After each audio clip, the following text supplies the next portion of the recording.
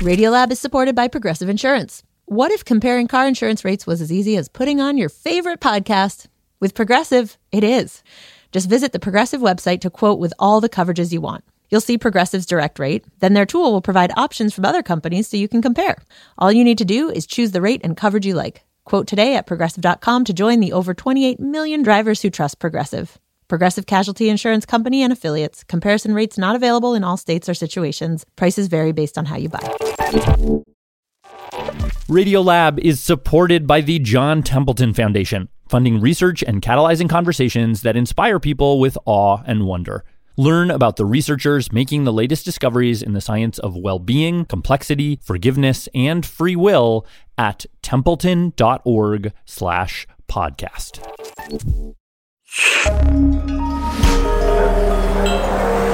Listener supported. WNYC Studios.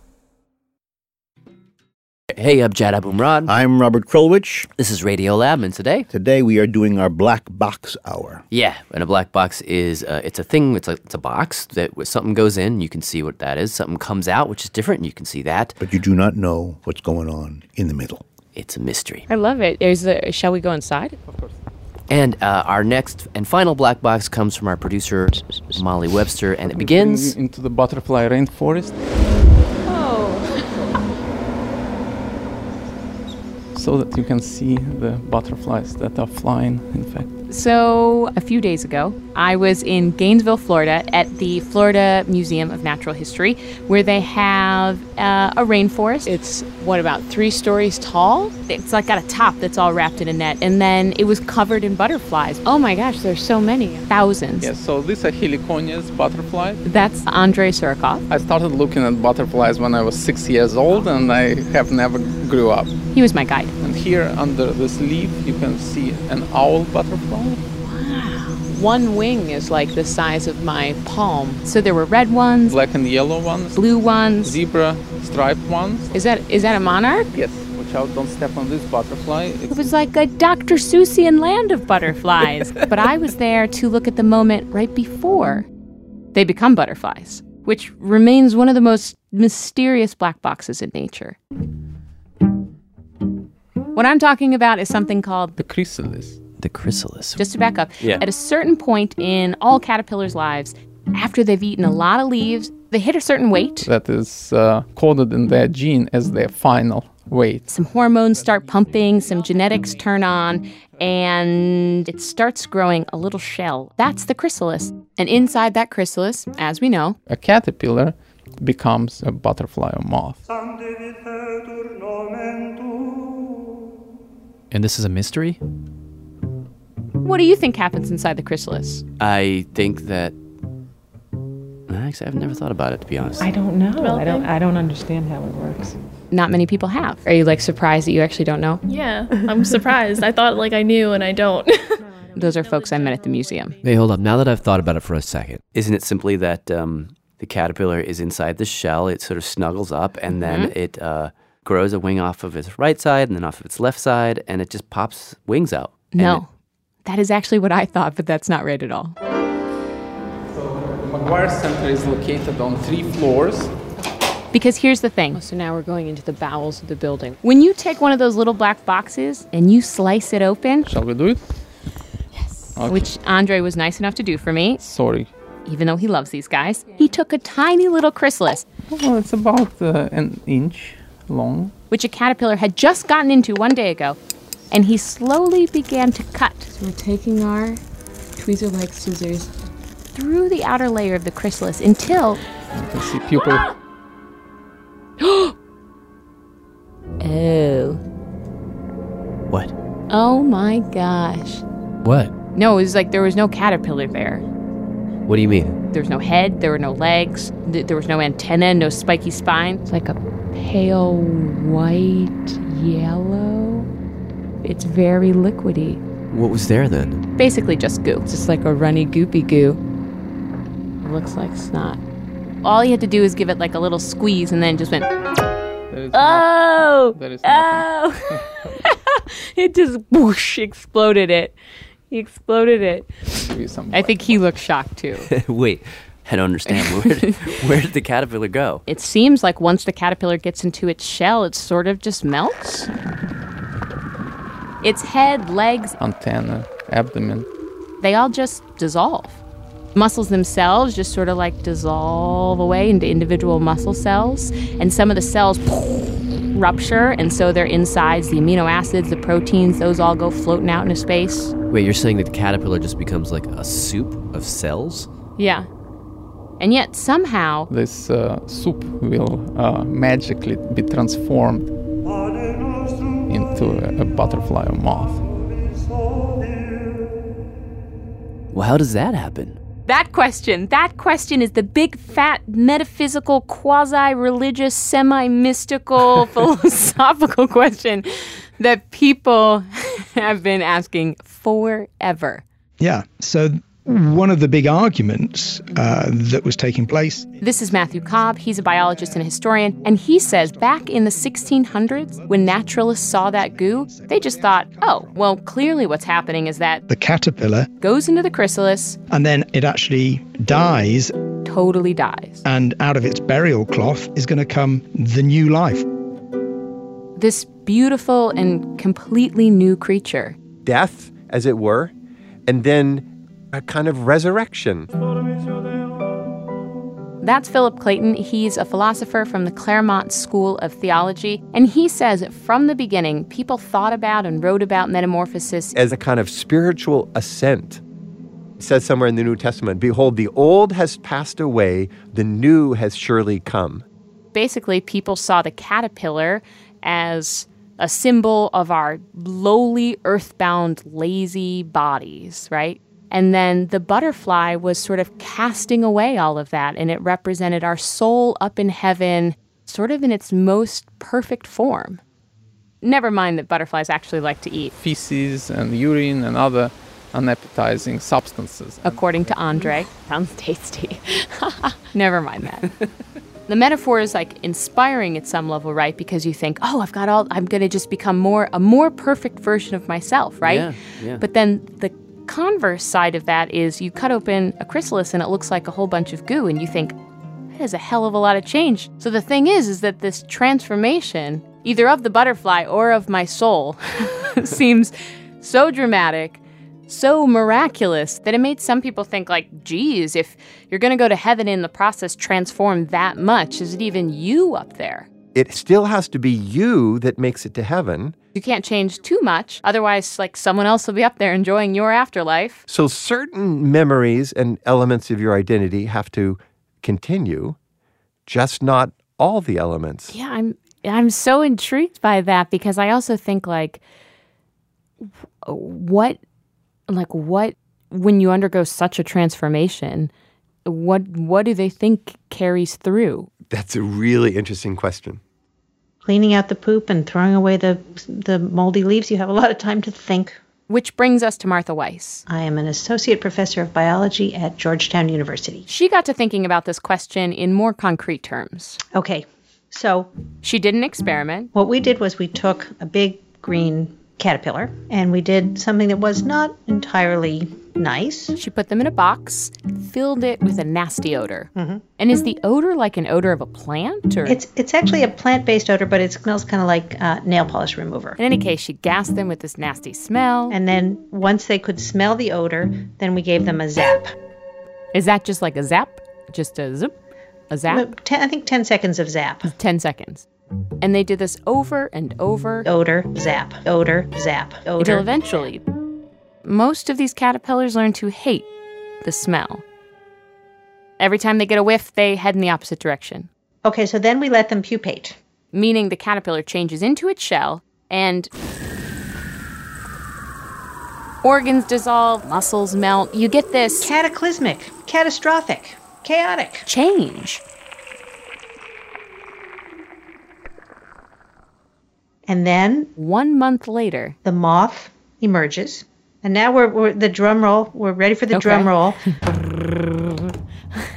They give the moths a whiff. Okay. And the moths hate the smell. I mean, normally moths don't care about the smell at all. It's like 50-50, but these moths hated it. Somehow I'm confused. What does that mean? That means a memory made it through the goo. Oh. And it came out the other side. Oh. What's your feeling like coming out of this? My feeling is wow. I think it's amazing that a caterpillar can have an experience, go into its chrysalis, 5 weeks pass, emerge as a seemingly different organism, and that it still can recall experiences that happened to it when it was a caterpillar. And how does that happen? The answer to this question is we do not know. But out there floating in that sea of goo is actually a tiny little speck of brain. Some of the brain is dissolved away, but there's this like microscopic fragment that has made it through. And Martha suspects that nestled into that fragment is this memory. Oh, it's like a little boop. It's like a little beacon. And it turns out there are others too. There's a speck of gut, some nerves, some muscle. It's not as gooey as it seems. God, it's like I can't help wondering, what does the butterfly know about its caterpillar life? Like, it knows this one tiny thing, but how much else? Does it know it crawled? That it had There's hair? no answer to that question. But Martha says that these types of questions like come up all the time. In fact, one of her colleagues... And I was talking to Doug the other day, and he said that he had gotten an email from a guy who was... I'm not exactly sure what flavor of Christian, but he had gone into the whole resurrection thing. And he felt like this was, when he ascended, that he wondered if he would then be able to remember his life on earth.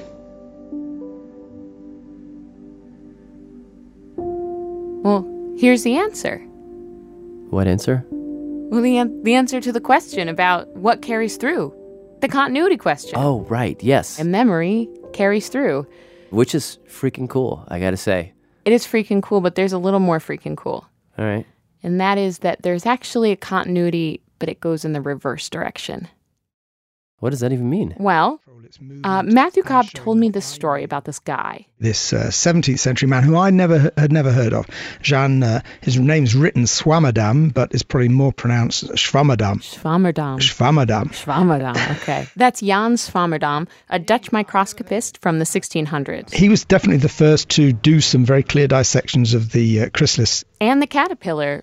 And one day... in Paris, in front of this crowd of assembled worthies, bewigged and bestocking... he gets a fat white caterpillar... gets a scalpel or a tiny little thin bit of glass, and he dissects it. He just opens it up at the back, along its back, a long line.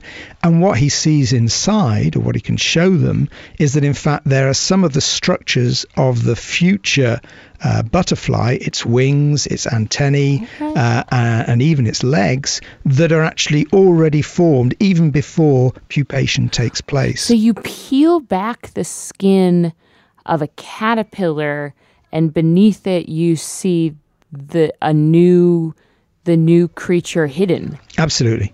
There's no decay. That's so bizarre. It's like if you were to skin me and there's my 70-year-old self is inside of me or something.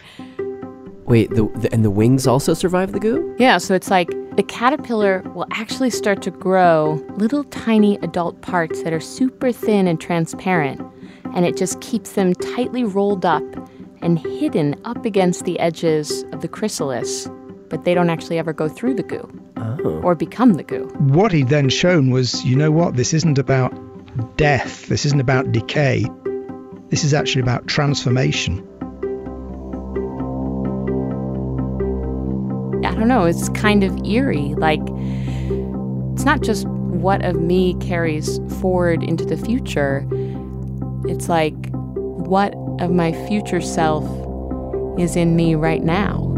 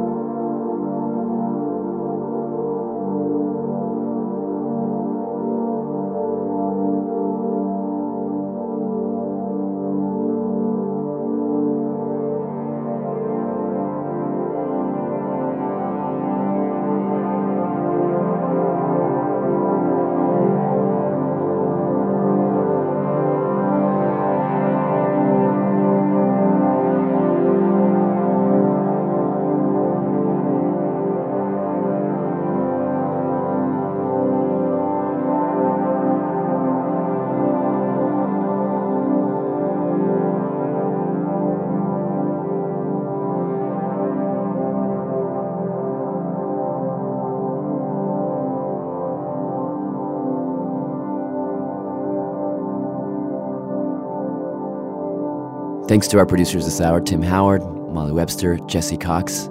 And thanks to you guys for listening. Yeah. Start of message. Hi, this is Matthew Cobb. This is Jim Steinmeier. This is Martha Weiss calling from Georgetown University. And here are the credits. RadioLab is produced by Jad Abumrad. Our staff includes Alan Horn, Soren Wheeler, Pat Walters, Tim Howard, Brenna Farrell, Molly Webster, Melissa O'Donnell, Dylan Keith, Jamie York, Lynn Levy, and Andy Mills. With help from Kelsey Paget, Ariana Wack, and Damiano Marchetti. Special thanks to Joshua Lang, Claudia Taranto, David Britland, Lynn Ritterford, James K. Ginzewski, and everyone at Massachusetts General Hospital. Hope that was okay. Bye. Goodbye. RadioLab is supported by Cozy Earth. When you think about summer comfort, words like breezy or soft maybe come to mind. With Cozy Earth's luxurious bedding and loungewear, you'll get the comfort of home wherever you roam, allowing you to elevate your summer getaway no matter where or even if you're getting away. Cozy Earth bedding is temperature regulating and made from top-notch materials, including viscose from bamboo that can turn any living or sleeping space into a sanctuary of luxury and comfort. Their loungewear and pajamas offer you their signature level of comfort while maintaining an elegant fit, so you can look cute and be comfy even if you're taking a long flight or car trip. Cozy Earth provided an exclusive offer for RadioLab listeners. Get 35% off site-wide when you use the code RadioLab at www.cozyearth.com. That's 35% off at cozyearth.com, code RadioLab. Discover your next destination for ultimate comfort at Cozy Earth.